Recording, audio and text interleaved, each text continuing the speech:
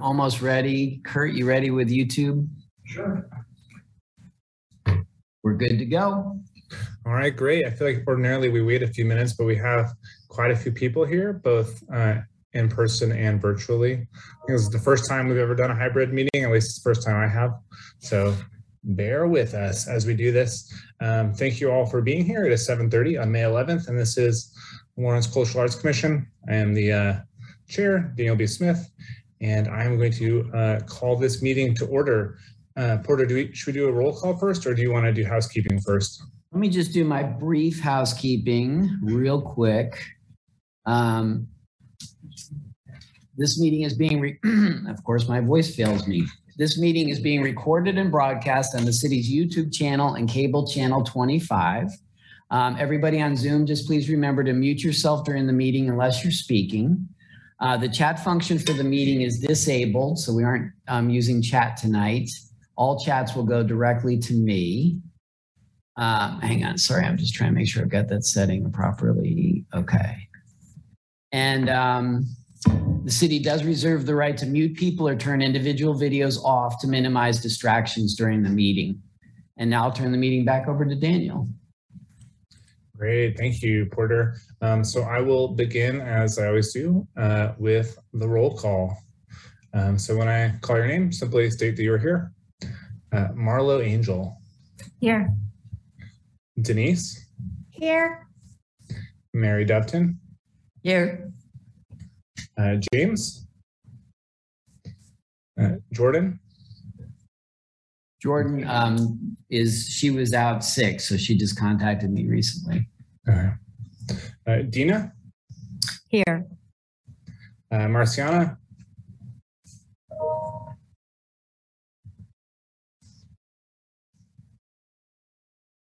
I see you there.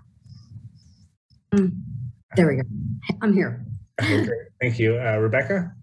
I think Rebecca may pop in later. Okay. Thanks, Porter. Jill? Hello. And Tim? Here. All right, great. Thank you all, and welcome to our new members. Do we have a moment on the agenda for introducing new members or welcoming new members, Porter? I failed to put that on the agenda, but I think it's still worthy, and I don't think anybody would get upset if we allowed our new members to introduce themselves briefly. Sure. If you are new and would like to introduce yourself, you may do so at this time. Am I the only new? I can start. My name is Jill Stevie.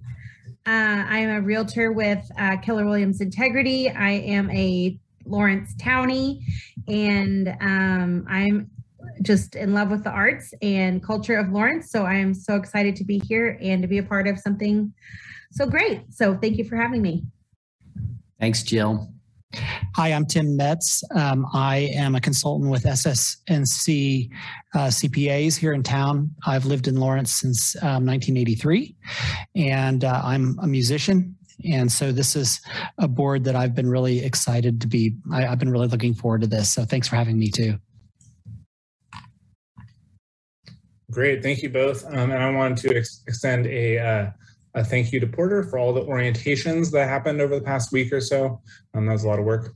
Up next, also Porter, it looks like I got an email from Rebecca requesting the link. So if you could send that over to her. Did she send me an email? There it is. With all of us.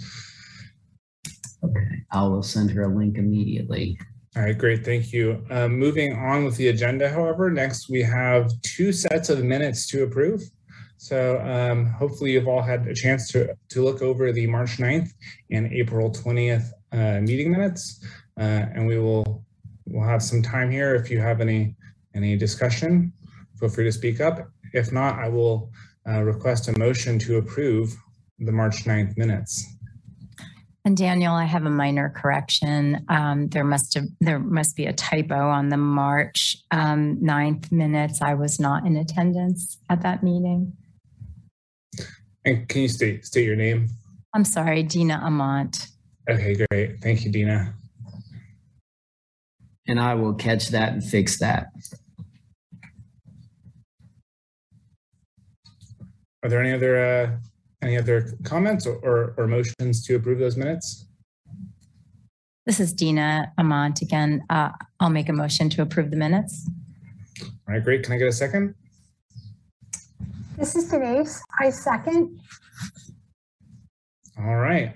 Should we do a roll call? Yeah, I would just do a roll. All right, Marlo, Approved. Denise, Mary, Approve. James, and You- Jordan. They're both absent. Dina, Approve. Marciana.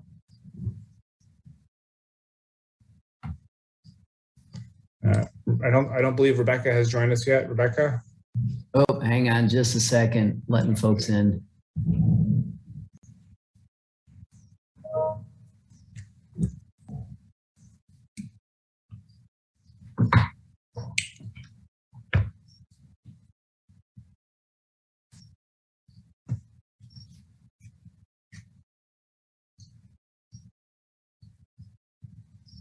Should we include Rebecca in this roll call vote, or should we?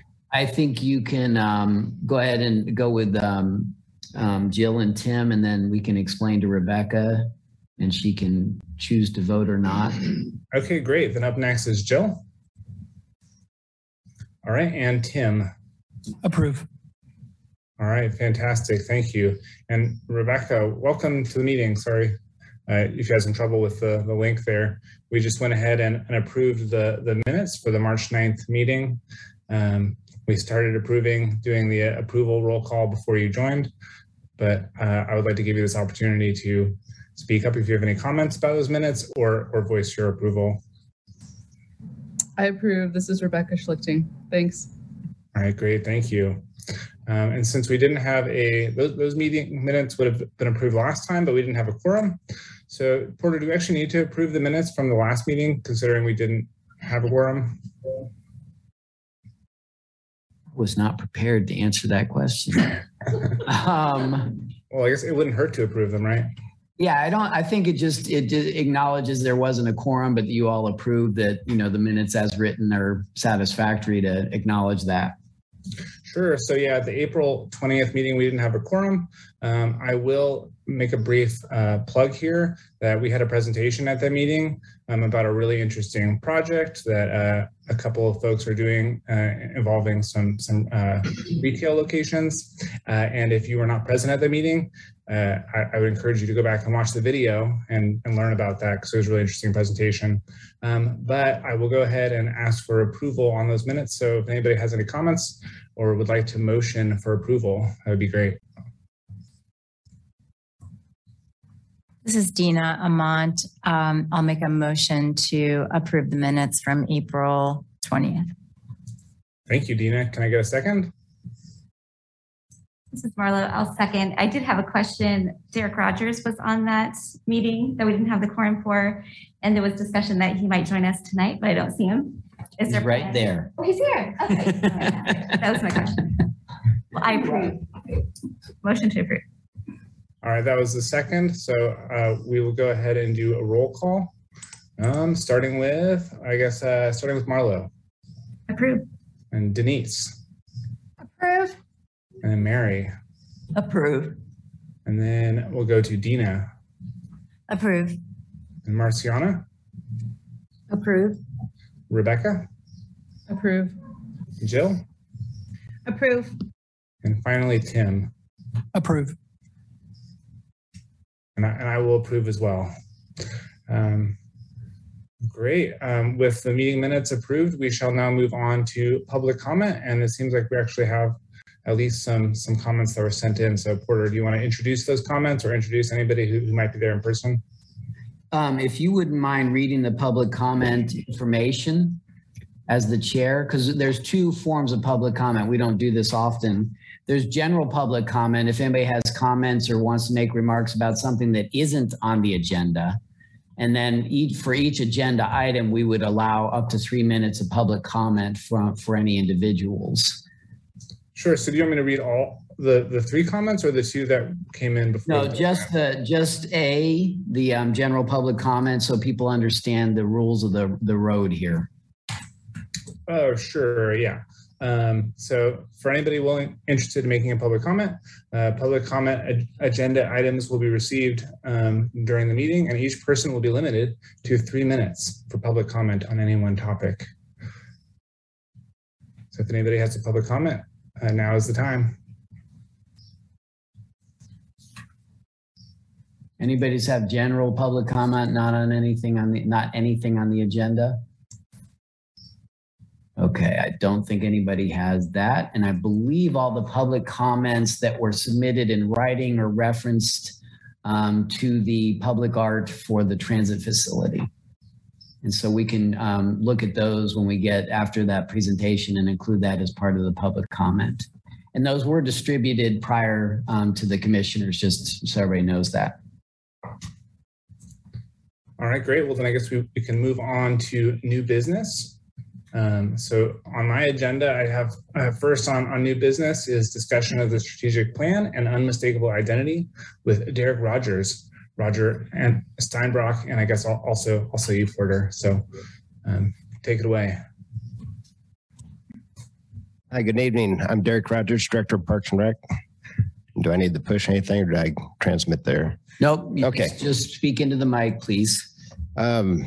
So we had questions, and I'd like to answer anything that I can help you guys out with and gals. So as we're going to our outcomes based on strategic plan, and we've talked about the strategic plan and outcome areas before with multiple organizations. One of the things that we're doing with Parks and Rec and our outcome area is blending in the outcome with the budget is the arts and culture piece, the TGT, our partners in the nonprofits with the city, Downtown Lawrence Inc., Watkins Sister Cities, Lawrence Arts Center. So we're shifting how we do work. It doesn't mean that the work doesn't get done. It's just trying to be more effective and efficient. We are going out, and we're close to getting a request for proposals to go out for consultants. I'm hoping to get it out this week, but it's for a Parks and Rec Arts and Culture comprehensive plan, which would replace the master plan. And I'll talk a little bit about that on, we have a big ask in there, and there are communities that have done this. Wichita has partly transitioned. Hollywood, California is one that I'd really like if you look at their comprehensive plan. Jeff Stewart is the director over at Johnson County. I haven't got feedback from them, but we have in the RFP had a lot of different looks on what we're looking for. But a lot of what we're doing is going to be engaging the community, and they're going to review our docs from the strategic plan, our Parks and Rec master plan, the complete street policy, downtown Lawrence plan, cultural art plan, KU master plan, capital improvement plan, budget, Parks, Rec, Arts and Culture Department of the capital improvement plan, mobility bikeway plan, pedestrian plan, the 2040 comprehensive plan. This process will take probably 18 months. It's intensive with a lot of public engagement and analysis, and we'll see what the public would like to see more of. We're getting close to the budget season. June's going to be a very busy month for the city, and but it's also an exciting time. And I also look at how are we doing things and how can we be more efficient? In our department, we have transformed internally with existing resources to try to better provide the community with events and communication opportunities. So before we had a marketing director that had been doing everything, and the right-of-way management and the parades and the festivals, and that's kind of been a mixed bag and has been tossed around and not well resourced. So internally, we took some positions and said, okay, this is a priority in the strategic plan, and we're going to allocate resources internally. So there's some things that we said we're going to do less of over here to do more of this. Roger Steinbrock is the communication and events manager. There's two job jobs on the street that closed, I believe, April 29th, and they'll start interviews before too long. So that's really going to help us out to get those 2 additional people that are focused on that area of the community. I'm sorry, focused on which area? The communications, which is engagement, but it's also the events, both internal and external. And I have a focus on the downtown. And so if you look at what we're doing in the strategic plan on unmistakable identity and our outcome, it's how do we increase and move the metrics of the my culture is celebrated here. I feel welcome in the community. Derek, you know what? I'm going to ask you to pause for a second. You're doing great, but I know you wouldn't know this. We have several new members. Okay. I'm thinking if I can do a little bit of background, that Sure. will kind of help set the stage for folks to get understanding what's going on. I appreciate that. We've got some new members too. Yeah, and another board. it occurred to me that some people don't know. So I'm going to go ahead and share my screen and talk this through very quickly, but just so people make sure everybody's on the same page and understanding what it is we're talking about here. Bear with me a second. I got to get all my screens played out. And Tyler, for the time being, you're welcome to listen in and all, but you don't have to keep your video on if you have other things to do. It might be a little bit before we get to your topic, but you're welcome to listen in. All right, so I have gone to the city's strategic plan page, which is lawrenceks.org/strategic plan. Here is the page that everybody can access. This is actually linked on the agenda. In the strategic plan, the basic framework is we have 5 outcome areas, which is listed here. One of those is unmistakable identity, which is what Derek is referencing. Lawrence is a welcoming community, synonymous with arts, diverse culture, fun, and a quintessential downtown. City parks and community events contribute to the vibrancy experienced by all people in Lawrence. So that's the mission, so to speak, of that outcome area. We also have strong, welcoming neighborhoods, safe and secure, prosperity and economic security, and connected city. And all of these are linked. So if you ever wanted to do any research here, you can go in and look at these. Just quickly, we were also working through 6 commitment areas: community engagement, efficient and effective processes, equity and inclusion, sound fiscal stewardship, engaged and empowered teams, that's more internal, and environmental sustainability. So these commitments all play into the outcomes and how we do this work. Just as a quick background. So if I click on unmistakable identity, it takes you to this outcome area, repeats that. And this is what Derek is referencing. So we are working through progress indicators. These are things that we've established through a comprehensive effort in the community where we talked to over 3,000 people, and they gave us feedback on what are our priorities. And part of the intention of this is to sort of stay on track, because it's real easy to move towards shiny objects. But the idea here is to focus efforts, focus budget, and really do what we're doing with the greatest of intentions. So these are all the KPI, they're known as KPIs or progress indicators. And you can see several of them listed here. And Derek has actually been working with Watkins, the Arts Center, Theater Lawrence, and other arts and culture groups in town as part of this team. So we aren't just internal, this is external team members as well. So that's what's happening here. And then these are the things, the term you'll hear often is, how is that going to move my needles? So in other words, if we're doing something that isn't related to this, is that what we want to do? Because we have limited budget, we have limited resources, we have limited staff capacity. So that's what's happening here. And the different areas that Derek is referencing. So how many KPIs do you have? 15. 15. So they're all here, and some are in progress, as you can see. And we're measuring these through a community survey that's actually going out soon. We did the last one in 2019. And then through other tracking methods throughout this system. And I mean, you may be able to flesh that out a little bit more. Right. The ETC survey, if you go down just a little bit, Porter, I think there's 3 questions almost in a row that we introduced 3 new ETC questions to get a benchmark for that data. Yeah, actually all of these are in the survey, the community survey.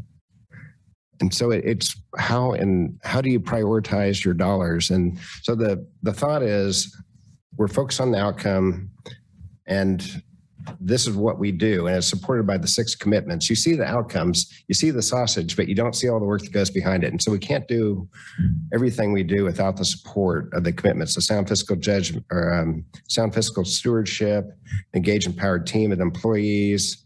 I know sometimes some of the commitment teams feel like, well, how am I contributing? But for example, if the clerk doesn't approve an alcohol permit, then there's not a parade going downtown or a street party or whatever it is. So everybody's got a piece of this. And then it goes back to, are we putting the city dollars in the right place to do what the community wants? The strategic plan was developed by, I think, 3,000 citizens and took well over a year with multiple focus groups. And this is what the community said they would like to see as outcomes. So there's things that internally we look at, are we doing too much of? Are we where we're supposed to be? So one of the first metrics is a great one to look at. And it's, are you satisfied with our Parks and Rec system? It's 84%. You can read the question. I can't see it from here too well. Oh, here. There you go. Percent of residents who are satisfied or very satisfied with Parks and Recreation system. 84% replied on the last survey that they were satisfied or very satisfied. The national average is 59%.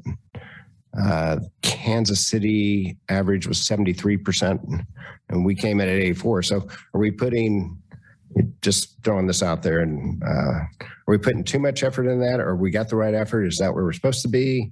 And so is there other things we should be focusing on to move the needle up if that is something we're looking at? The other one is visitors to our facilities, number of people who have visited or utilized the city park, trail, rec, Watkins, Arts Center, the library. Watkins, Explore Lawrence Tourism Center, and the public library. So all those different cultural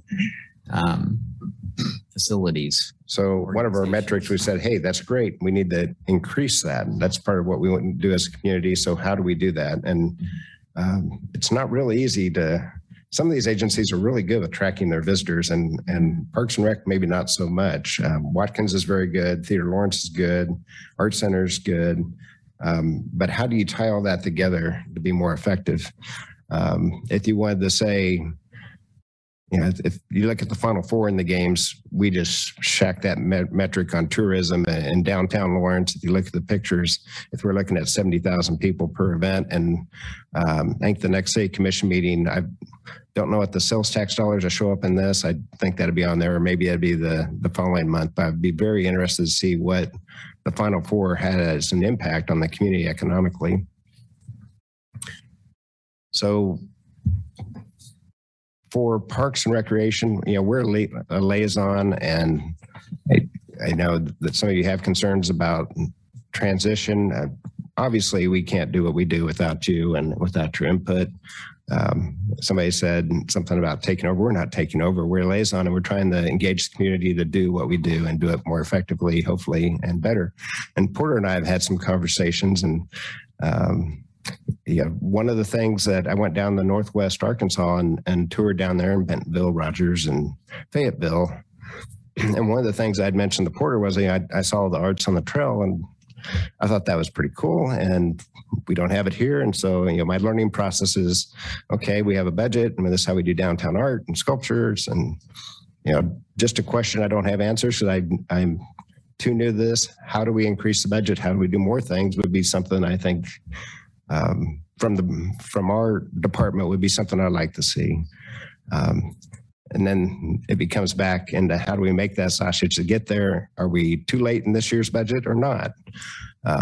So it's how do we focus the priorities to get some of those things that we would like to do that are going to move those needles, whether it's visitors to Lawrence or part of our unmistakable identity in some way. So we do have a lot of boards. And so the good news is there's things that Porter needs to be doing in his office, and he's been juggling a lot of balls in the air. So as our staff expands, I'm hoping that we can do more and do it hopefully as good or better, because now we should have capacity to do a little more with this. Roger's not shaking his head, but he is kind of giving me the deer in the headlights lick, because I'm going to be relying on him to help us out there and some of the staff. But yeah, I'm hoping that by divvying some of this up, we can be more efficient and do what we do even better. I think it's important to mention too that the strategic plan is a work in progress. It's not something that's going to be done overnight. And we even, staff, Craig talks about this. I think he mentioned that when he was presenting here. This is something that's an evolutionary process. It's going to take a few years really to get where we want to be. Some of those progress indicators will change as we realize that doesn't really fit what we're trying to measure and that type of thing. So we're in a learning curve. Mary can speak to some of this. She's been in some of these meetings. I think Richard's been tuned into some of this stuff. I know it's somewhat uncomfortable because it is different and new. I'm going to be very honest, as somebody who was hired for one purpose and ends up doing a lot of other stuff, but still has that other hat in mind. I would say that Lawrence is an amazingly creative town, a town dedicated to arts. Obviously, Free State, Theater Lawrence, Busker Fest, several agencies represented right here tonight. And I think there's room for improvement, and I think there's room for growth. How can we do this better? How can we do this with more intention? And so by moving it into this area and unmistakable identity, it's actually serving this bigger purpose. How do we make those connections? I don't know if you were here long enough. I think Mary has been. We talked about how can we work more closely with the Parks and Rec board. This creates that type of opportunity of more symbiosis. The other thing we've actually talked about is, and I think I've mentioned it in this meeting, is the opportunity perhaps for, the Art Center to say, hey, we want to do public art. So how do we have that conversation and say, if we're doing a public art project, maybe this is something that the Art Center should take over, or Van Gogh, or, I don't know. And this is all just pie in the sky, but those are the conversations I think can be really beneficial. The Outdoor Downtown Sculpture program is great. Amazing legacy, but honestly, is it really serving young artists today? I'd say no, it's really not, because sculpture isn't the only way sculpture is really kind of rare in public art these days. Artists are doing all sorts of things like hanging beautiful images on the side of parking garages, which we'll be talking about in a little while. So anyway, I see a lot of excitement in this and innovation, and yeah, we're going to be in this transitional period. Roger's hiring 2 more people. And eventually I'm working with Derek and his team to say, okay, how do we transition this stuff over to those people and, get into this and do it better. And then my job is to focus on communications and community engagement. It's basically what happens. Sorry. I got a question. Sure. I've been in this business a long time. So I've been part of the original cultural arts plan that never got off the shelf. I was part of the team that hired Porter's predecessor and Porter. And I've really enjoyed working with you and Roger on some of this stuff. I guess my concern is that within Parks and Rec, you have specialists that know all about golf courses and parades and trees and soccer fields and water parks and all of those kinds of things. So as you absorb arts and culture, who is going to provide the expertise on the arts and culture? I would say the board. I've got a real hand in the experience of the community and the board represents the community. Right, but are you going to add to your staff at all? We are adding to our staff. Right, but are you adding anybody with expertise in the area of arts and culture? Roger's got maybe some experience there, but we haven't added that, although he may hire somebody that has that background. Roger Steinbrock, communications and events manager. I'm not used to saying that. That's new for me. Mary, my background, I come from Salina, and we have the Rich Cultural River Festival that I think is a jewel for that community. I was highly involved in public art and design. We were working on trying to get public art into design work that the city was doing, and they've done some of that since I left now 20 years ago. And I was big into the arts. I was on the Stiefel when we were looking at what's the city going to do with that building. I'm so glad they didn't listen to me because I was going to say rip out the seats and do like the Wareham in Manhattan and rent it out. But it is a great music venue, very live music. It's I go to many shows there all the time. I am very invested in the arts. And my background, I'm a journalist. I'm not a Parks and Recreation person. I'm a journalist that was trained and I have a love of the arts. I've tried to within my education and my public service, I continue to try to reach out to different things. I don't have children, but I was on the task force in Salina to guide the future of education. Because it takes the community and we all have to learn from each other. I think what Derek said is leaning on the board will be very important in these early stages. As he said, we're hiring two new people. And I will say those backgrounds of the people that are in the mix has some arts in there too. So I'm looking forward to seeing what we can develop over the years with this. I'm excited because I've been doing marketing for 19 years, 20 come August 26th with the department, and I've been able to get more involved with the events and working with people and trying to make city become less city, if that makes sense. I think that our processes need work. We need to communicate better. And as an AP2 trained person for community engagement, just like Porter and the rest of our team, we're going to do a lot of outreach. And I think with the comprehensive plan that's coming up next for us, that's a wonderful opportunity to integrate public art and the things that we want to do in with our Parks and Recreation planning. I think to me, this is it's a good time that I'm glad that we're going out for that comprehensive plan right now, because we have the strategic plan pretty much in place. But again, like Porter said, it's going to be shifting and changing a little bit, but we're creating a roadmap for us for the future of Parks and Recreation, arts and culture for the community. And that's where, to me, the public engagement comes into play. First and foremost is getting the feedback from the community to help guide and develop that plan. And I know that Porter and we have a lot of people that are really looking forward to the engagement that we're going to be doing. We have been doing and will be doing in the future. We have a lot of projects that are going to be coming up that we're going to need public input on, and we're going to be looking at different ways to reach the public. And to me, art it's always in the eye of the beholder, but I think there is something to just community art. And to me, we all have to, try to embrace the arts. Because to me, I look at music feeds my soul, and I love live music.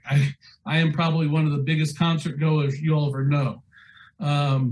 And I go to I'm actually trying to start a podcast with some people I've found on Spotify. I've been communicating with people from Australia and England and in my free time, which isn't very often. It's usually at midnight and I'm on my phone. But, I don't want to take a lot of time, but I want to say that, I'm somebody that's vested in growing and developing and understanding. I'm a journalist at trade. That's what we do. We want to investigate and understand, what's there and try to learn and grow along with the community. And Lawrence is to me, it's a gem for Parks and Recreation. They really care about health and wellness. That's a big component to everything. And I think that art and culture is another aspect of recreation. We recreate in many different ways. We read, we go to the library. That's a recreation activity. We love looking at art. That's the recreation activity. You know, it's shifting some focus. And to me, it's going to help support everything together a lot more by putting them all in. The strategic plan is really the guiding principle behind all of this, because I think once we get through that first budget cycle and see how it all gets put together, we may shift a little bit.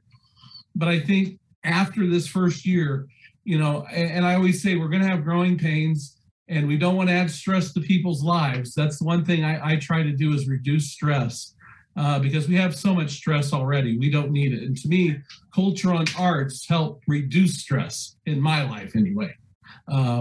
So I hope you know that you're when we're transitioning to this, we're going to be listening more than anything along the way, because if we're not listening, we're not doing our job at all.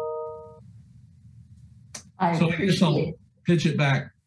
I appreciate absolutely everything you said, Roger, and I applaud you as a model art supporter and music supporter and all the rest of it. But as a theater professional, I would still like to see an arts professional as part of your department.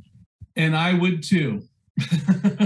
But it takes dollars, it takes resources. And to me, Mary, that's something that we can maybe do for the future. And I know that Derek, I mean, we're going to try to do whatever we can to make this be successful for everyone. And I'll pitch it back to Derek. I mean, it's where the rubber meets the road. And again, we're trying to do some things. And I think with these hires that we have, to me, it's kind of a wait and see. We're still in the process and we're evaluating right now. So it's closed. We're looking at them. We're going to be bringing them in. I'm hoping as part of the interviews to bring them in to talk with some people in the community too, when we start getting closer to the finalization of who we're selecting. But Derek, I'll pitch it back to you. You hit the key term. It's listening, but it's also budgeting. I'm up here at 30,000 feet, so I don't focus on what puts solely sports and recreation. I think you've probably seen that in some of our collaborations that I tried to be broad spectrum. And I think that's where the TGT, it's not just about this avenue, and it's about the community. And I'm more about the community. And Roger will tell you that also, that how are we meeting a diverse and equitable and inclusionary community, and it's built on trust and transparency, and that needs to be a culture. And so I'm trying to set that from the top down through the organization. A lot of it's been there for a long time, but this transition, building this division with Roger, is taking the city in a whole new direction. And so it's an exciting time, but like Roger said, the learning curve is going to be pretty steep for us, and it's going to have to be a lot of listening and engagement. I think too that this is where this board becomes really important. We do the downtown outdoor sculpture exhibition. We're doing programs that have been done literally for years. There's layers of policy with arts and culture. Some good, some not so good. Some need to be revised and changed according to this. I think the strategic plan gives an earnest pivot point. And it's an opportunity to have these discussions. And I agree with you. Get those people on board that need to be there, and or adapt the programming and the budgeting so it does what it needs to do, and how does that work best? So I think it's a real opportunity. Instead of just hiring a director of arts and culture because of one project that frankly didn't really, it didn't succeed, truthfully. This gives it a lot more opportunity. And I think, Roger's point is well taken. His job is to do the community engagement with his team and build upon that. So I hope that makes sense. And again, I get it. We're going into unknown territory in a lot of ways, but I do think it's an opportunity to grow up, and who do we want to be when we grow up as far as arts and culture goes. I've often said, I hear this all the time. Oh, Lawrence is such a great arts and culture town. It's like, well, what does that really mean? What does that truly mean? And what are your frustrations as, Theater Lawrence? Was it the Arts Center's frustrations? Don't get started. I know, exactly. No, exactly. And let's put those frustrations on the table and say, hey, let's talk about these and figure out how can we start making, real change to benefit and do the Free State Festival the way you want to do it. And to work on, the unmistakable identity aspect of that. So it's all of those things, including the events and including the boring stuff like who puts the barricades out when Busker Fest is out there, and that's what Parks and Rec is dealing with right now. Who does the permitting? And Porter, the one thing is, I think you're not going away anywhere. So we're going to have your expertise that we can lean on to collaborate and talk with as well, correct? Absolutely. There you go. My concern is always moving things forward. And so I appreciate the opportunity to grow and to look at things differently than we have in the past. But I love to see money getting out the door and things moving along quickly. So I think that's always my frustration with, especially when we're rebounding from the pandemic. We haven't done our community arts grants. There's just been a lot of holdup as we're coming back from TGT funding. And what I would hate to see is if we're just worried about a cultural plan or a master plan and all these plans, and we're not hitting the rubber, getting this money out the door, and let's get art now. So that's where I'm coming from. So I love looking long-term. Let's look 3 years down the road. But in the meantime, let's get these programs out the door and working. My fear is if Porter's not there with his expertise, he brings so much to the table as a public art administrator. Mm-hmm. You need that. Passion for the arts is wonderful, but you need somebody who's got the expertise, knows what a mural does to a building, and all these wonderful things that we've taken advantage of over the years. For the I need to see how far along we are in the budget process, but one of the things that the partner groups all know when we're discussing budget is the question we have for them: how are you meeting the strategic plan and the unmistakable identity outcome? And that's part of your funding, and show us how you're going to answer these KPIs. So could that mean more money? Maybe, maybe not. Depends on how far we're into the budget. But that is something we're going to sit down with every group that receives funds and go through. Well, let's get some funds first. Well, there's funds out there. It's just giving you lots of information with no money. Yes. And we appreciate everything you do and the opportunity to collaborate. But I agree that in talking with Porter, and again, my learning curve is going like this, but I'm asking the questions budgetarily, which gets the money out the door. And so what'd you say you put out $1,700 for how many grants for the street art downtown? 10 or 20 tax? Yes. No, of the sculpture project. The outdoor downtown sculpture exhibition has a $20,000 budget. So roughly you put out 11 to 12 sculptures. Usually 8 to 10. 8 to 10. So one of my questions, of course, is how can you do more with that? Well, we need more funds. And it sounds like that's something the board's been asked for. How do we get more funds? Do we go to the general fund? Do we stay TGT? Those are the kind of questions that Porter probably hasn't had a lot of capacity to say, I'm going to go dive in the budget. And capacity is a tough one in a lot of our departments. See, that's I guess, and I'm sorry if I'm speaking out of turn here.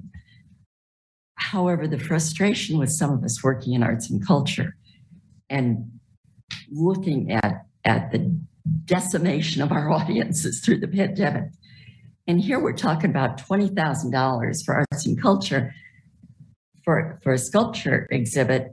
And you're saying, how can we stretch that further and how can we do more with it? And yet the headline in the newspaper last week was $400,000 for a new water park. Well, I know you can't balance those, but I guess my concern going into a brave new world with Parks and Rec is that who's going to say, $20,000 isn't even a drop in the bucket. I just said that. I thought, Mary, what I was trying to say was we need to expand that budget. When you go over $100,000, you're going into the capital improvement project. So the splash pads was approved and was a priority of our master plan. So that's where you put the projects in your master plan and you go for the capital improvement if they're over $100,000. And that was something that was in the 5-year strategic plan for 5 splash pads. We got the first one, we're working on the second one. there should be a third one. The commission can change their mind. And that's one of the things we asked. We're going to ask in this is for the consultant to review our capital improvement project list. And are we doing the right things that they're wanting to do? Are we doing too much sports? Are we doing too much of the water?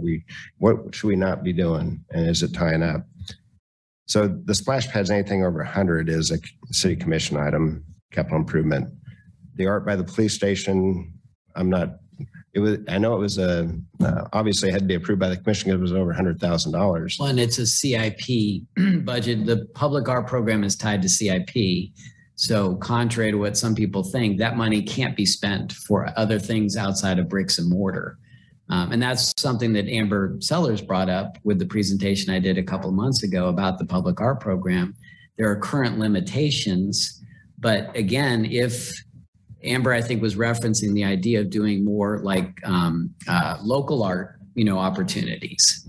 With the CIP, it's trickier because these are big contracted projects, but how can you then say, okay, we really want to do these projects. How do we adjust our budget so we can do that and have that conversation in earnest? So I think it does open the door to have broader conversations and not just preaching to the choir, so to speak. So the question is, if you say went up 25% of that budget to do more, and could you expand the range? The Burroughs Creek Trail is one of our most used trails where you see so many people out there. You've got a headquarters that helps maintain that trail, and they'll chalk it and they'll put out messages about mental health. Is that an area that maybe there would be something to do? Is there something then another area that would be cool? But I think at the smaller level you could do more projects, and maybe that's where you want to go. But if the board would like to see more of the capital, then we can focus on that. And how do we move this forward? Like, what's the timeline, or how do we get engaged and start getting things moving? I would say task force and this when it comes out, but I'd say we could do some mini task force and say, okay, what is the vision? And I don't know, do you have a strategic plan for the Arts Commission? Well, there's a cultural plan. There's a cultural plan, but is there a strategic plan? No. So that's one of the things we're looking at from Parks and Recreation. It would probably be next year is you take the city strategic plan and then you try to narrow the focus and say, okay, within this umbrella, this is what we want to do with a defined strategic plan. Now, how do we get from A to B, which is what the city's doing?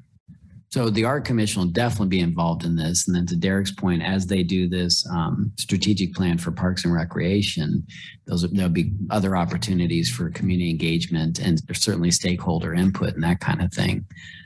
So, yeah. The other question is, when was the last time your group has done a retreat? Ours hadn't been over at the Parks and Rec Advisory Board in a while. And did you focus?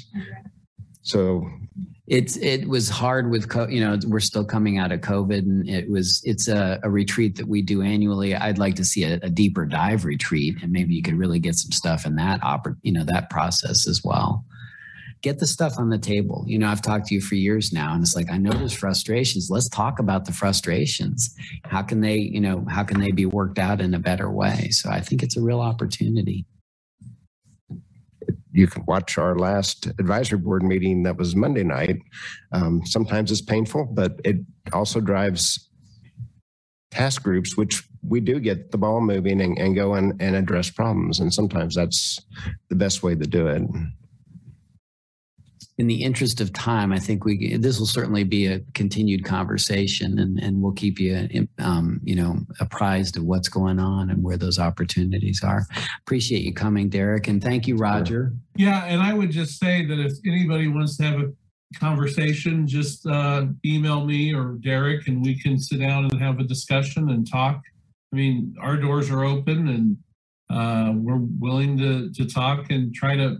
Because to me, this is all about community, and we're all in this together. And I think that's what the pandemic has really focused, or actually brought us more together, I think, although it's somewhat virtual sometimes. But I think the technology is also good because we're able to have meetings real quick via Zoom, and we can get back to what we're doing without having to transport ourselves to some place and meet in a table. It's always good to have that face-to-face conversation. I know that, but sometimes it's quick and easier just to do it online real quick. And Porter can share my information with you, or I can send it out to you to send to the board then as well, Porter. I know where to find you. All right, thanks. Great, thank you all. Thank you especially to the commission members who participated in that discussion. I think it's a pretty important discussion, and I'm glad that we were able to make time for it, and I'm glad to hear that we will continue to talk about it. And if for any of the newer members who maybe aren't totally sure what all the conversation is about, like I am there with you. It's a sort of big picture, long-term conversation.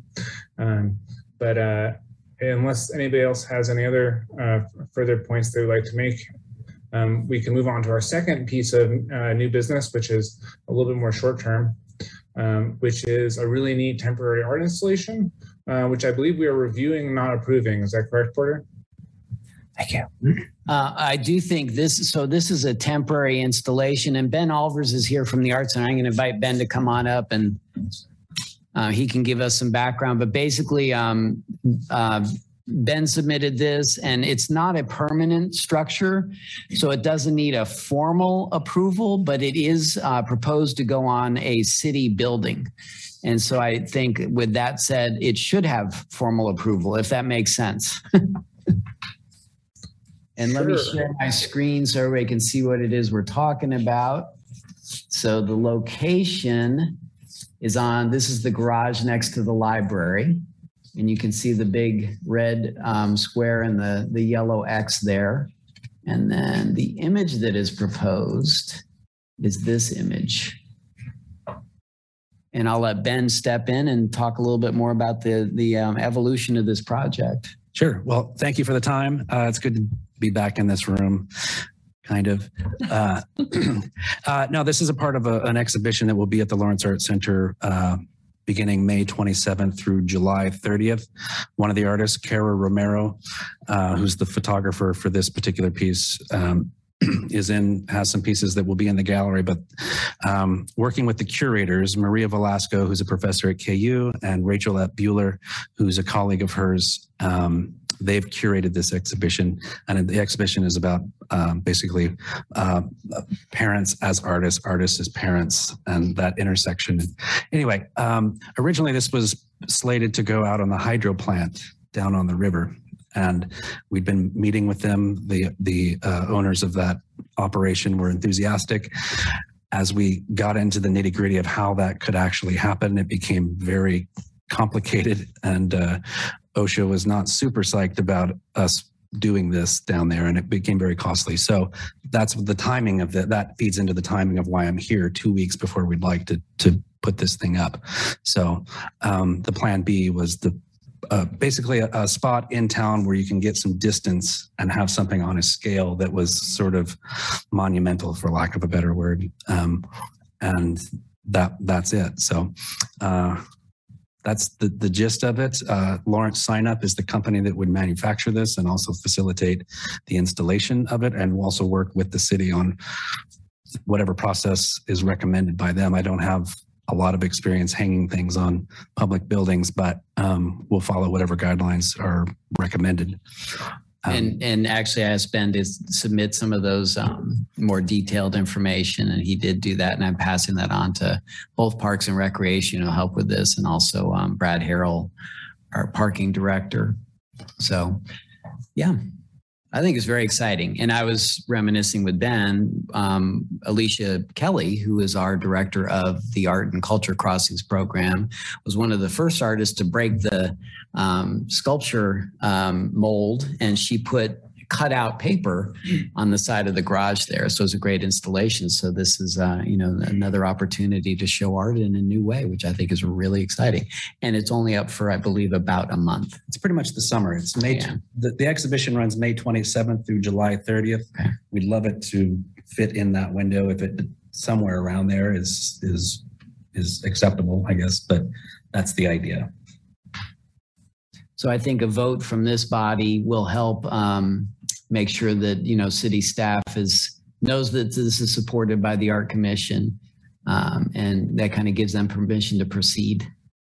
Ben, could you clarify just a little bit more what the purpose of putting it in such a large public area is? Prominent, more, yeah. I think there's another element to the show that will be outdoors. It's less noticeable, and we'll guide people there. I'm not going to tell you where it is or what it is, but it's out there. It's this coming from the artist who's a Native American woman from New Mexico, working with the curators, wanted to have something in the public sphere that's unexpected, that speaks sort of boldly and directly. And you know, the images that she will have in the gallery at the Art Center are in the same vein.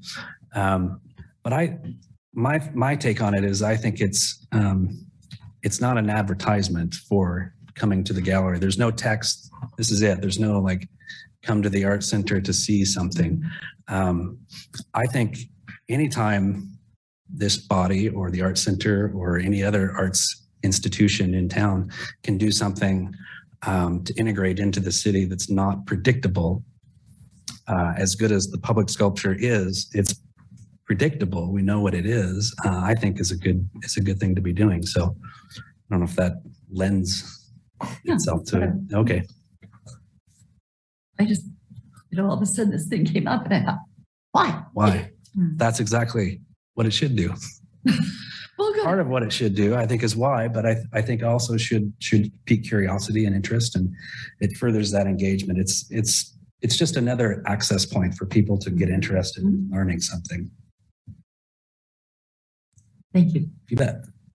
Great. Well, if nobody else has any other comments, I'll chime in and just say that I didn't realize when I saw this on the agenda that this piece was a Cara Romero photo, and I'm a fan of her work. I love this picture. I just went and read about this picture a little bit on our website, and I guess I would encourage anybody else to look into it as well. But I'm certainly in support of seeing this go up. So I will call for a motion to approve this installation.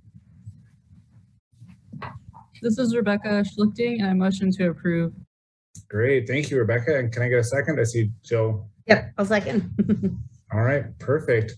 Let's do a roll call. Up first, Marlo. I approve. Then Denise. I approve. And then Mary. I approve. And then Dina. I approve. And then Marciana.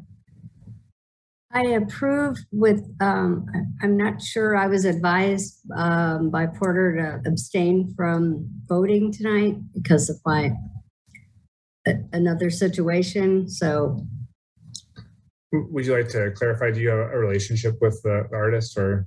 No, it's more with the city. So I wasn't sure if I just needed to abstain from one particular vote or all votes, but. I hadn't thought of that. I think in this case, there's no financial issue here. This is really just giving approval to put it on the building. So I think you're fine. Okay. And actually, I think your photographic expertise is a benefit here. Okay. Okay. Then I totally approve. All right, great. And then Rebecca? Yes, I approve. And then Jill? And then Tim? I enthusiastically approve. Very good. Great. Thank you all. Well done. Yeah, and thanks to Ben for joining us. Let me know if you need help, but I'll pass this on. Thank you. Thanks for doing this. This is great. And you're working with the Spencer on this one, right? Just give everybody credit where credit is due. All right. All right. Daniel, I turn it back to you. Sure. Moving right along, we go to old business. So up first, we are reviewing and approving the artwork by Tyler Kimball, which is going to be installed on the new transit facility. So I think we'll have Tyler go over the proposal, and maybe we'll take look at some comments and go from there.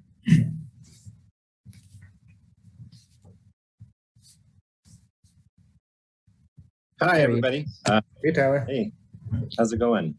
It's good to see you guys working over everything. It's it's enlightening for sure. So, and I want to, thank anybody who I haven't already thanked for recommending my proposal and for the approval here. I'm absolutely thrilled to be talking with you guys now. So, and hopeful things are gonna, start moving along. I really am excited to make this work. So, the idea is that these multiple locations in the transit facility kind of all connect the pieces together. It's actually called Making Connections, which has this very transit feel, which, it's got these locations with these kind of roads to those locations. It's very transit feel. So, but it's also right now got and this rendering doesn't do it justice, that each one of those discs will have patterns on them that will draw people in, and the detail on them will just blow people away. This corner of the building being kind of highlighted by the drive-by traffic and everything, I think it'll really make a big impact with people seeing that there's a lot going on here at this transit facility. And this is all blown glass. I'll be blowing all the glass and then turning it into panels that then will get retrofitted within the commercial framing. It's a really nice process where there's no code restrictions or any wind load concerns, because everything is just right on the inside of the commercial windows. So all of the codes are kind of held by that commercial installation of the glass and aluminum frames. So this is kind of the stained glass portion. It's got these red and blue discs, giving a nice nod to the KU's colors, and also all these little roads going from each disc to another will have a lot more coloration than is seen in this as well. So it'll really pop, and that kind of muted white that's an alabaster, really kind of translucent white will make those colors really stand out. Tyler, I might just add this is Tyler's concept proposal. So these are not the final colors. And I know that people have provided feedback about expanding the color palette a little bit. Certainly a nod to KU is appropriate, but recognizing other colors that are representative of our town. I'm absolutely all about that. Nobody knows the community better than the community itself. And so being able to use the colors to represent everybody and give everybody's voice a nice loud projection through those colors, I'm all about doing that. So please tell me what colors to use. There's no wrong color in glass too. Everything just looks amazing. So the more color, the better, and the more representation, the better too. And I will also add that the architect of this facility was on the artist selection panel. And so what you're seeing is how this will look in a rendering from inside. But the architect is also aware that if this is lit from inside, then at night, this northwest corner of the building actually becomes a color field unto itself. So it actually becomes a pretty significant accent on the outside of the building at nighttime, which I just think is a really great, benefit of a piece of art like this, especially in this context where it really is a day and night type artwork. Yeah, absolutely. A two-part piece, one part from within and one part from without as it glows into the evening. The chandelier, you can kind of see the connection here. We've got these discs with lines going to them. Those kind of squat spheres or discs are going to be lit, as well as the lines that are connecting to those discs. A nice kind of statement walking in, feeling that same feel of the window outside when you're walking through. It all connects well, and yeah, nice chandelier really gives that kind of luxury feel, I guess. Actually, I'm gonna go here. I'll go here first and then go back to the install. Okay. So these are the towers outside. They stand about 9 foot tall. The columns are 7 foot, and the 18-inch spheres are 18-inch, and they are lit from within. It's multiple pieces of glass that are compressed down to create one piece, and they stand atop that canopy.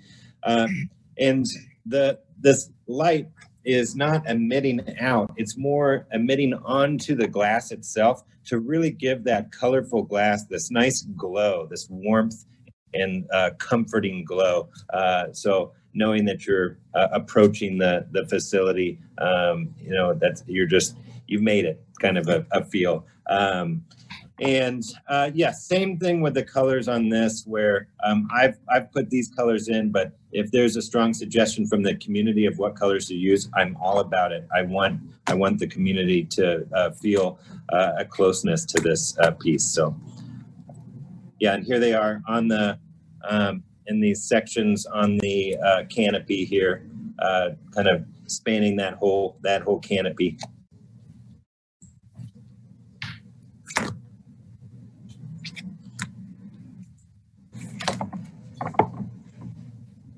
Great, thank you, Tyler. Porter, if you could please advise how we should move forward with the written comments that were submitted.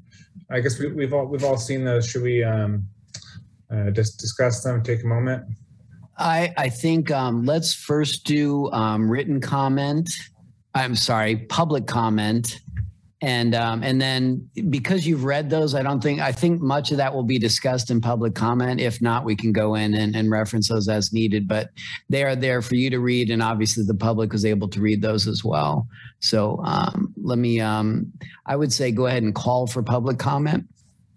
Great. At this time, I will go ahead and call for public comment. A reminder that each person will be limited to 3 minutes for public comment on any one topic. So if anybody would like to speak up, now is the time.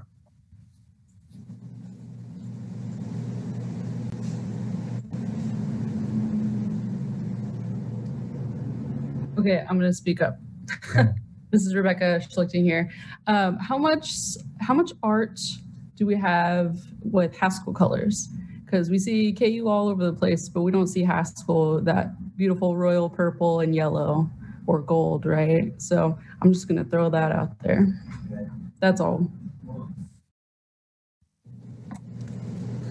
Dean B. Smith here. So I'm going to go ahead and just throw it out that public comment is normally for members of the public, but it doesn't seem like we have anybody. There's nobody there in person that we're overlooking, Porter, right? Nobody's here in person. I'm wondering, here we go. Patricia's here, and I think JT wanted to say something as well. So if you could raise your hand or just turn on your video, that'd be great. Yes. So I will say quickly, Rebecca, we will come back to your point after members of the public speak. So Patricia. I have to go to my, okay. I can't start talking until I switch on my screen and pull up my email that I type those things in, and I can't possibly do those in 3 minutes unless they were distributed. Were they distributed? Yes. My lengthy ones, my detailed ones? Only the ones I received this afternoon because I've been busy with other meetings. You received a short one from me before noon, and it was not posted, and I never got a response from you. Patricia, it was posted. It's on the agenda. It may have been posted at the very end of the day. When was it posted? I'm sorry, but I went through a lot of trouble, and I'm sitting through a whole meeting for this, and I don't think it's appropriate. I feel like I'm being discriminated against. Why don't you go ahead and share what you want to share with the commission? I'm just trying to clarify what has been distributed of mine that was sent as written comments. The first were sent before noon today, and that was a very brief one. And then I wrote more detailed comments, and I sent them to you, and I presented this as a dilemma to the chair.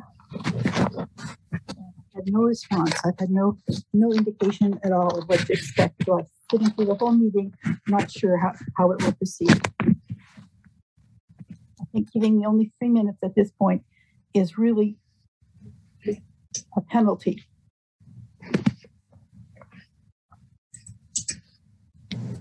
I could elaborate.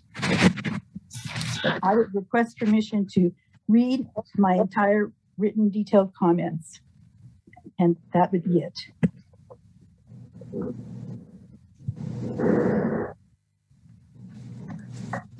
Since I wrote, hello? Hello? Yes, we can hear you, Patricia. Do you have anything else you'd like to add? We do have written comment that you submitted. No. Okay. How do I have to say this more clearly? I had a misunderstanding about when the comments were due. I submitted a very brief, because I had no time at all to do them once I realized my mistake. And I submitted those before noon today, and they were not posted. When he got around to posting them, I don't know. I thought it might have been that you spoke to Porter. Patricia, they were posted early this afternoon, and they're right here, and I'll actually show them on the screen. But you didn't even give me the courtesy of responding back to me? I had to write to you and ask you where were my comments at like about 1:38 this afternoon after I submitted them before noon. I realized they weren't posted at about, I think it was 1:38 or something like that. Patricia, I sent them immediately to the Art Commission's members, so they have all seen these within minutes, literally, of when you sent them to me. And then they were posted on the agenda, and I'm now showing them on screen so that everybody in this meeting can see them. If you want to speak to these, I didn't know you sent me another email because, as I said, I've been involved in other meetings afternoon. That's why we have a deadline. I met the deadline. I know, and I posted what you sent me before the deadline. So I don't know I can't tell you anything different. You have now 3 minutes to share your share that comments. Possibly, and I've sat through this entire meeting. I wrote to you on April 25th to ask for background materials so that I could make informed comments, and I didn't get any response from you. And finally, on I think May 5th, I cornered you because you wouldn't respond. And I cornered you by calling the number that gave me a FaceTime, and you answered that. So it would have been appropriate at that time. You could have just sent to me, comments are due, your comments are due at by noon on the 11th, and here's the link to where you send them to. That would have helped a lot.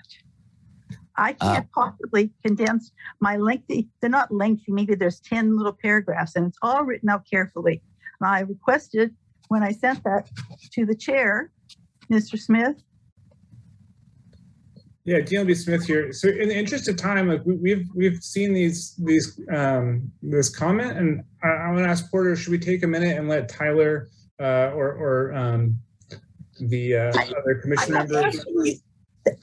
Nobody is listening to what I'm asking for. I'm very simply asking that I can read my then refined comments that I made, because at one point Porter said he would share the comments with the commission, but then I never heard back from Porter.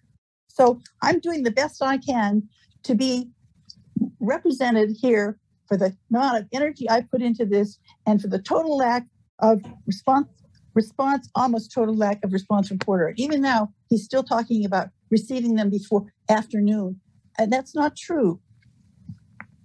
And you know, Patricia, I really appreciate the comments that you sent in, and we've all taken a chance to look at them. But in the interest, those are not the comments which I am referencing, sir. In the interest of respecting everybody's time, we can only give you 3 minutes. We have other people who are also here who've also been waiting. So we're going to need to. How is this fair? How is it fair that I have to go through all of this and never get my comments out? How is it fair? I mean, To be fair, Patricia, you've had the past 3 minutes to express whatever you'd like to express about the artwork in question. I personally think that the comments that we did receive raised some interesting questions, and I think that's something we could discuss. But in the interest of time, I'm making agreements to the city about this. This is not an inclusive diversity. This is not responsive to any of the things that were just laid out. Any of the strategic plan issues that there are a number of them that this is not conformed to. This is a very awkward situation. It's as bad as going to a city commission meeting, which I don't do anymore. And I'm asking you again to not say about the little comments. I've had all afternoon to worry about this and find out no response from anybody about them, okay? I'm not making an unusual request. You have a 3-minute deadline, but I had other things that should have been met for me. Like I should have had a responsive from Porter from April 25th. I'm sorry if you're feeling that way, Patricia, but at this time, we're going to have to move on to. Oh, I will just go, if you will just hold on a minute, I will just go open that email and try and find 3 minutes worth of what I want to say. Porter, is there anybody else here who's here for public comment? I will just have to do that. Just a minute. I'm sorry, Patricia. We're not going to be able to give you any more time. Is there anybody else who's here for public comment?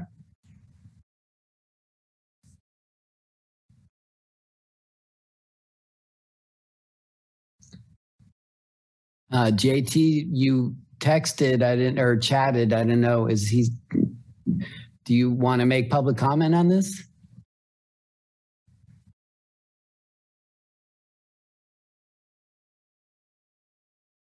We're not accepting chat as comment because it can't be seen publicly. So if you'd like to speak to this, you may.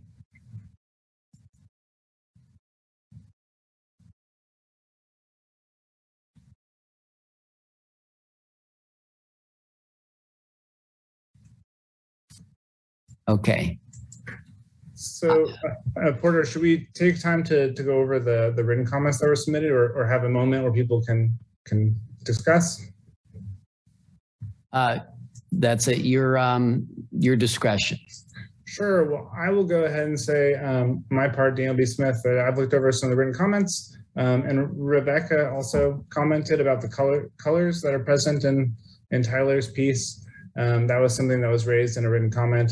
And that was, as the member of this body, that was a part of the process, working to select the artist and the proposal. The colors that are used in the piece were something that was discussed quite a bit, and we're all very interested in seeing colors other than that KU red and blue represented. So I think, Rebecca, your comment about including some Haskell colors, and we also got a written comment about including Haskell colors, is definitely something that Tyler can keep in mind as he moves forward. Does anybody else have any comments about the submitted? Yes, I do. Denise Stone. I did read all the comments, including Patricia Sinclair's comments about concerns for birds and also the waste of lighting in the building. And so, I think it's something we should definitely look at. And I received those comments early this afternoon. So, and I was able to go through them.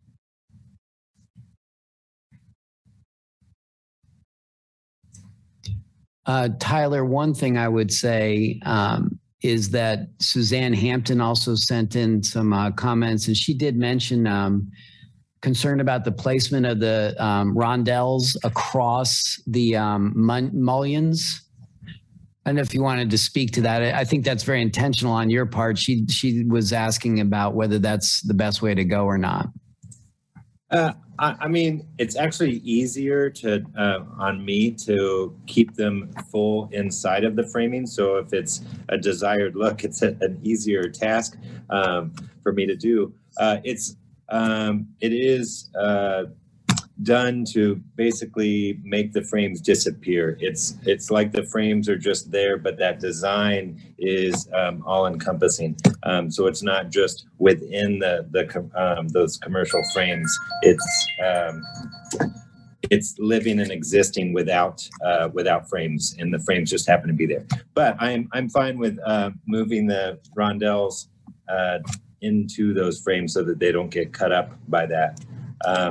And also, speaking of the other, I'm all about royal purple and glass and gold, and adding more colors to bring in the full of the community.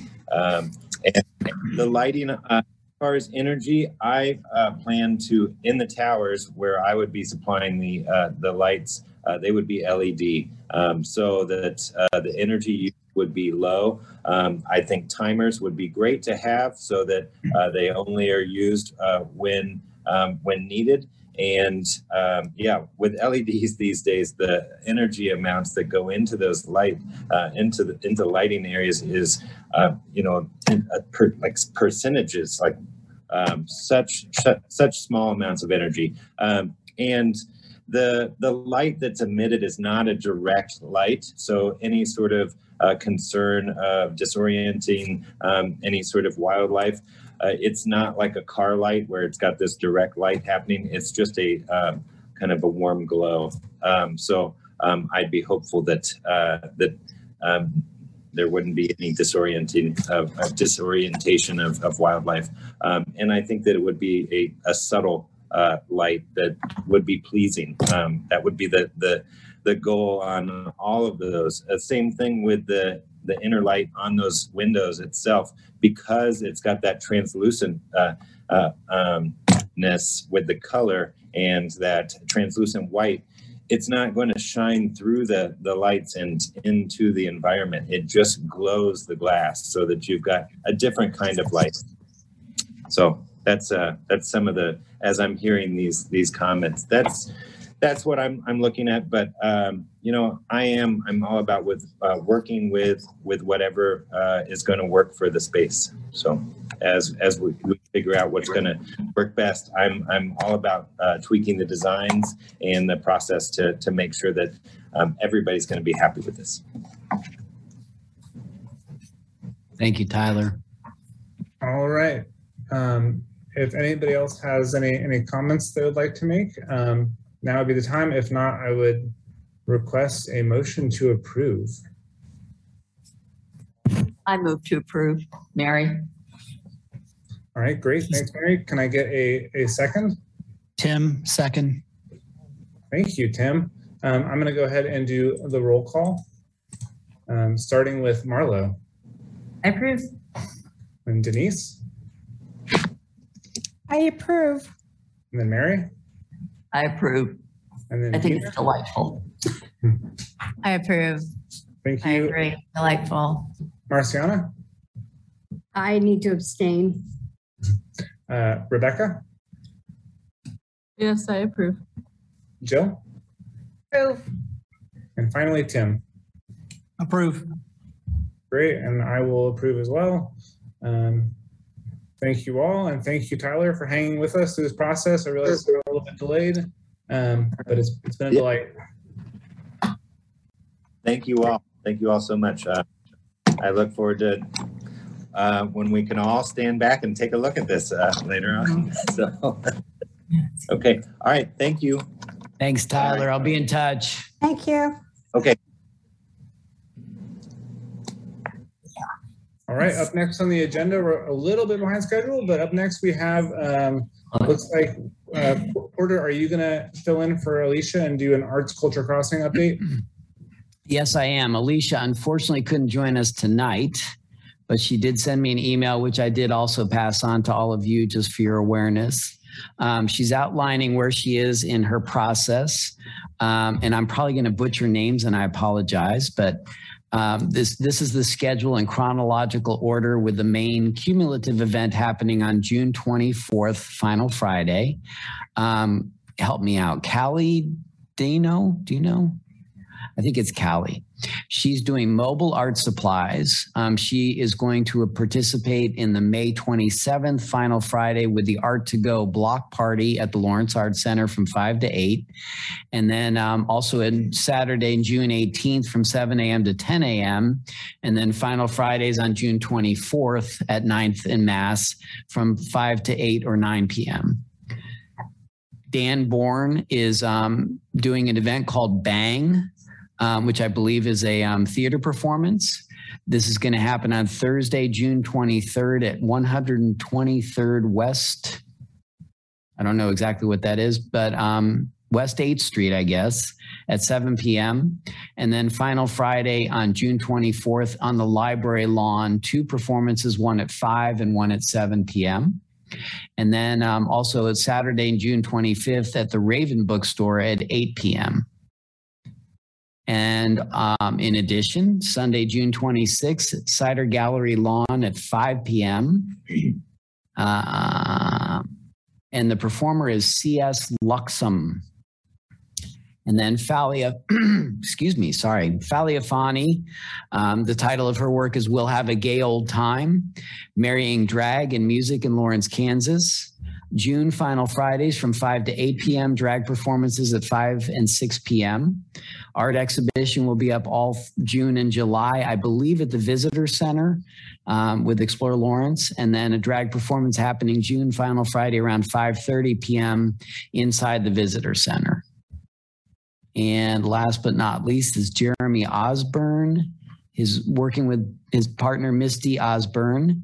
The title is Curated Kansas. This is the video presentation that will be projected hopefully from within in a building onto the windows, outside.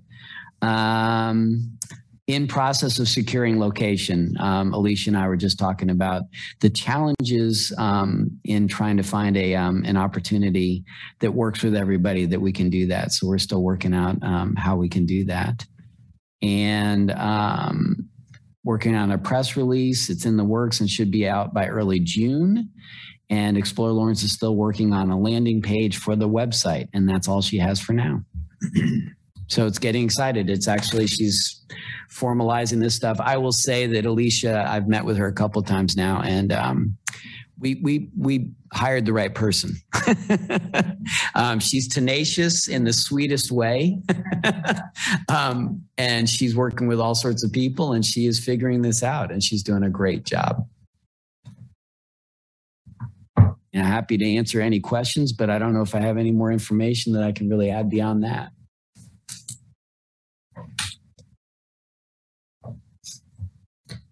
Well, hearing no comments, I will mirror your statements and say that I think this is going really well. I'm really excited and looking forward to it. But if there's no need for discussion, we can keep moving along and get to the committee update section of the agenda, where we can potentially fill the whole group in on any new movement going on with our committees.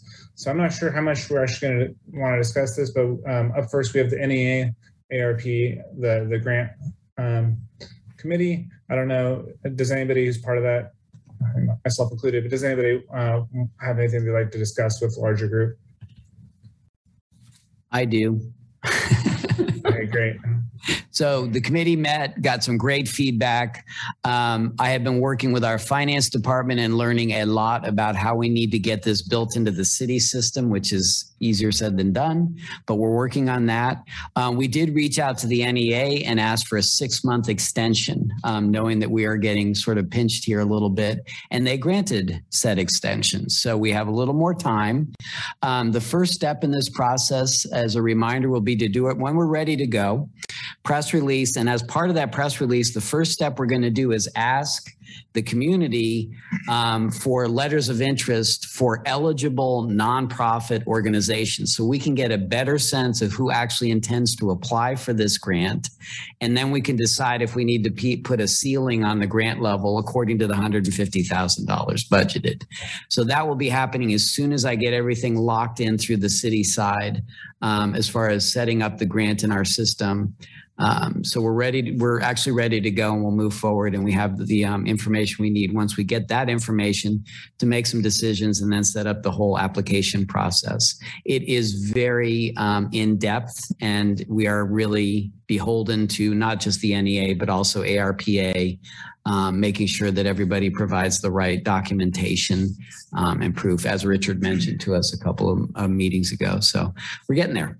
We're getting there, but we have extra time too, so a little pressure off of us. What is that 6-month extension? Like, what's the end date for? I think it was, I think it went through June of 2024. Okay.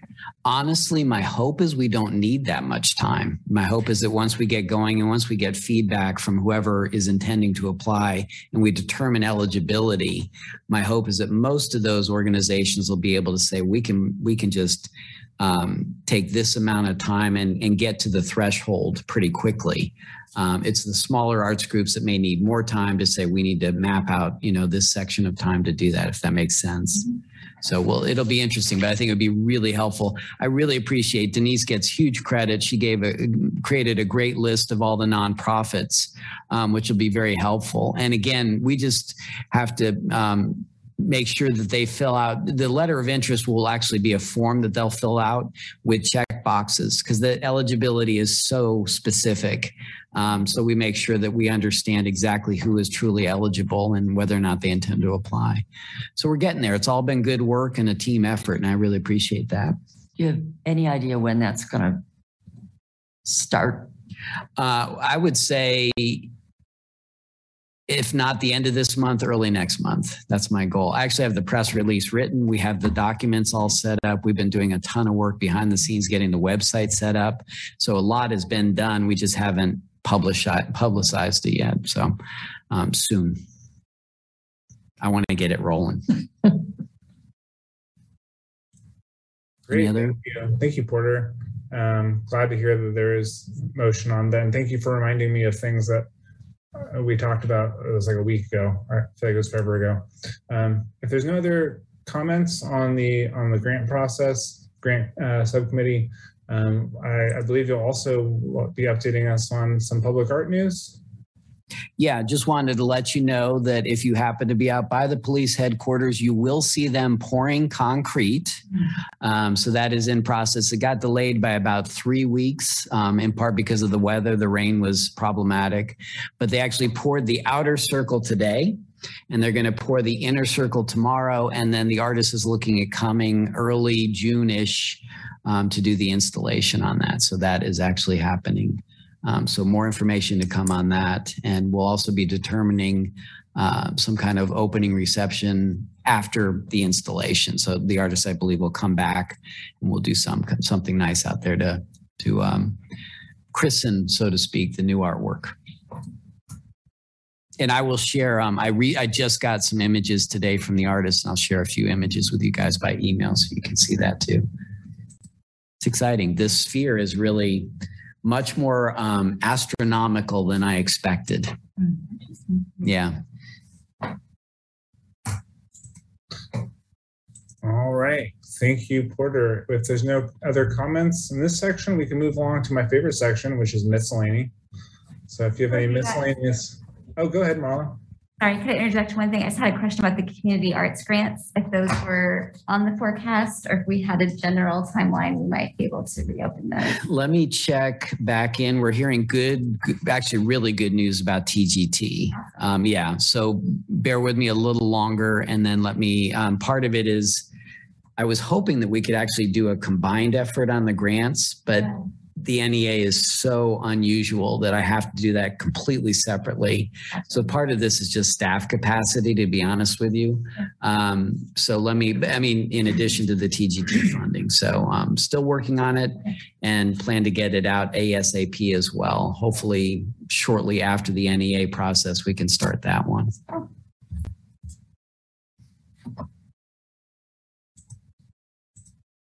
All right, so if there's no other comments, we will, as I said, move on to miscellany. So I believe we have at least one thing under miscellany on our agenda.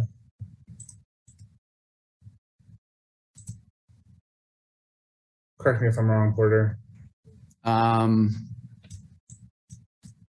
I don't know that we have anything.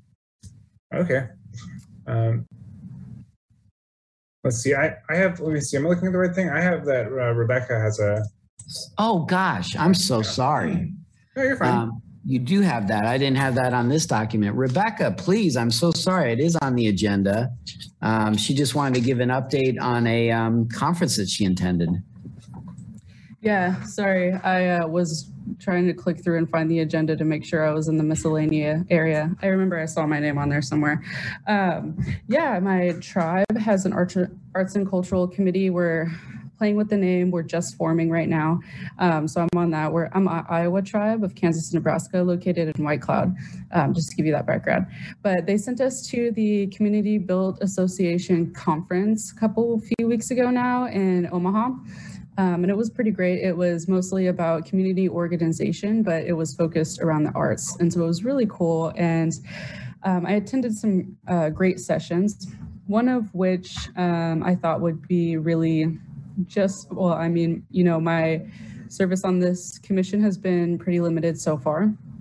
But just in this short amount of time, something that I picked up on there that might be helpful here is thinking about how much we're paying artists, or not necessarily that we are paying artists, but if we're going to approve something, to have in mind, are these artists being treated fairly? I went on to this panel, and it was a muralist panel, and that was the number one issue that took up most of the time, actually, was talking about how people will say, I want to do this mural here in a couple of weeks and I'll pay you X amount. And, like Mary said earlier, oftentimes, the money that we get is just a drop in the bucket for artists, right? But something to keep in mind, and, being a community art organization commission, I think advocating for artists is a big part of that. And I don't know what that looks like in this group because I'm very new, but I just want to put that out there and keep it in mind. And also some of the people that went to that conference are now set up outside of the Lincoln. In Lincoln, Nebraska, they have this place called the Fish Farm. It's ceremonial grounds. They have different ceremonies there, and they're now developing in that area. And so they're setting up a peaceful prayer camp to make sure that those lands get protected, or at least the area around where the ceremonies happened are happening. Gets protected because a lot of people, one of my friends works for the mayor who voted against this, voted against saving the lands. And he said, I've been running there for 13 years and I've never seen a sweat lodge there or anything. But I mean, it's hidden in the tree line because we've had to hide for a long time. We've had to have our ceremonies hidden. And the reason why that I'm telling you about this is because there was no one on those commissions when they were doing this community planning that was Indigenous or involved in those ceremonial areas. And so it was overlooked, and it got to the point where now it's too late to kind of reconsider where it's going to be planned and developed and everything. And so it's really unfortunate, but I just want to say that too, so that maybe we can keep in mind, communities that might not have much of a voice. Earlier, we were talking about, 70-something% of people in this community feel good about parks and recs, and that's great, but Native communities are a very, very small percent. And so, how much of the parks and recs has already infringed on ceremonial lands, or how much of the city infrastructure infringed on ceremonial lands, or sacred lands for that matter. But something that I hope to really bring to this commission, and something that I just want to leave some food for thought for you all. But thank you. Thank you, Rebecca. That's really great. I appreciate it. Yeah, thank you. I certainly appreciate those sentiments. And to be clear, even if you're not on the agenda during the miscellany, you're always welcome to share whatever's on your mind. I don't know if anybody has anything they'd like to add in response to Rebecca or independent of their statement. I'm just glad Rebecca's here to give that voice to the table. Agreed. Yes. I'm really happy that you gave us all of that to think about. Thank you. This is Dina Amont. So Rebecca's comments made me wonder about the data that's being collected. If there's disaggregated data to determine whether certain groups feel more comfortable using the Parks and Rec facilities than other groups. I wonder if that data is disaggregated or not, or that's, you're actually asking the right people. So I'm the one that administrated the community survey, and so and worked with Roger and others. So yes, we actually, as part of the ETC survey, ETC is the company that we work with, we are oversampling different groups, specifically focused with BIPOC and others, so that we can actually disaggregate that information, because of course we're predominantly white. So you have to separate that information to be able to get that data, but we are planning to do that, and we actually paid extra for that service. And they're going to do some extra work to make sure, and we worked with our GIS mapping folks to be able, because we don't have like addresses of certain people, but we can say that we know that there are pockets of populations in these places that they can target, because the whole survey process is actually statistically viable. So they are literally mailing the survey to specific homes to make sure that we cover the whole range and spectrum of our city in a statistical manner. So I do remember that. So that's a really good question, and I hope a really good answer. I'm really pleased that we're able to do that and excited to see how that plays out and gives us a lot more data. And actually what Rebecca's talking about is so timely because of Njuju Wahabe, the stone going back to its rightful place and ownership, which is exciting. And I know we're also talking about land acknowledgements and those types of things. So these are really important and good conversations. All right, fantastic. So does anybody else have any miscellaneous they'd like to speak to? Hearing none, I will go ahead and say what I usually say, which is just thank you to all of you. Thank you to Porter and the staff. Thank you to all of you for volunteering your time to be here. Thank you to the folks who sent in or showed up to make public comment. Super valuable to us. And it is 11 o'clock, and I will go ahead and ask to see if we can get a motion to adjourn. This is Tim, so moved. Thank you, Tim. Can I get a second? This is Denise. I second. All right, fantastic. And there's no roll call on adjournment. Is that right, Porter? I can never remember that. Unless somebody wants to vote in opposition, I think we're good to go. All right, great. Our next meeting will be June 8th. It was nice seeing you all. Thank you all. Appreciate it. Take care. Bye.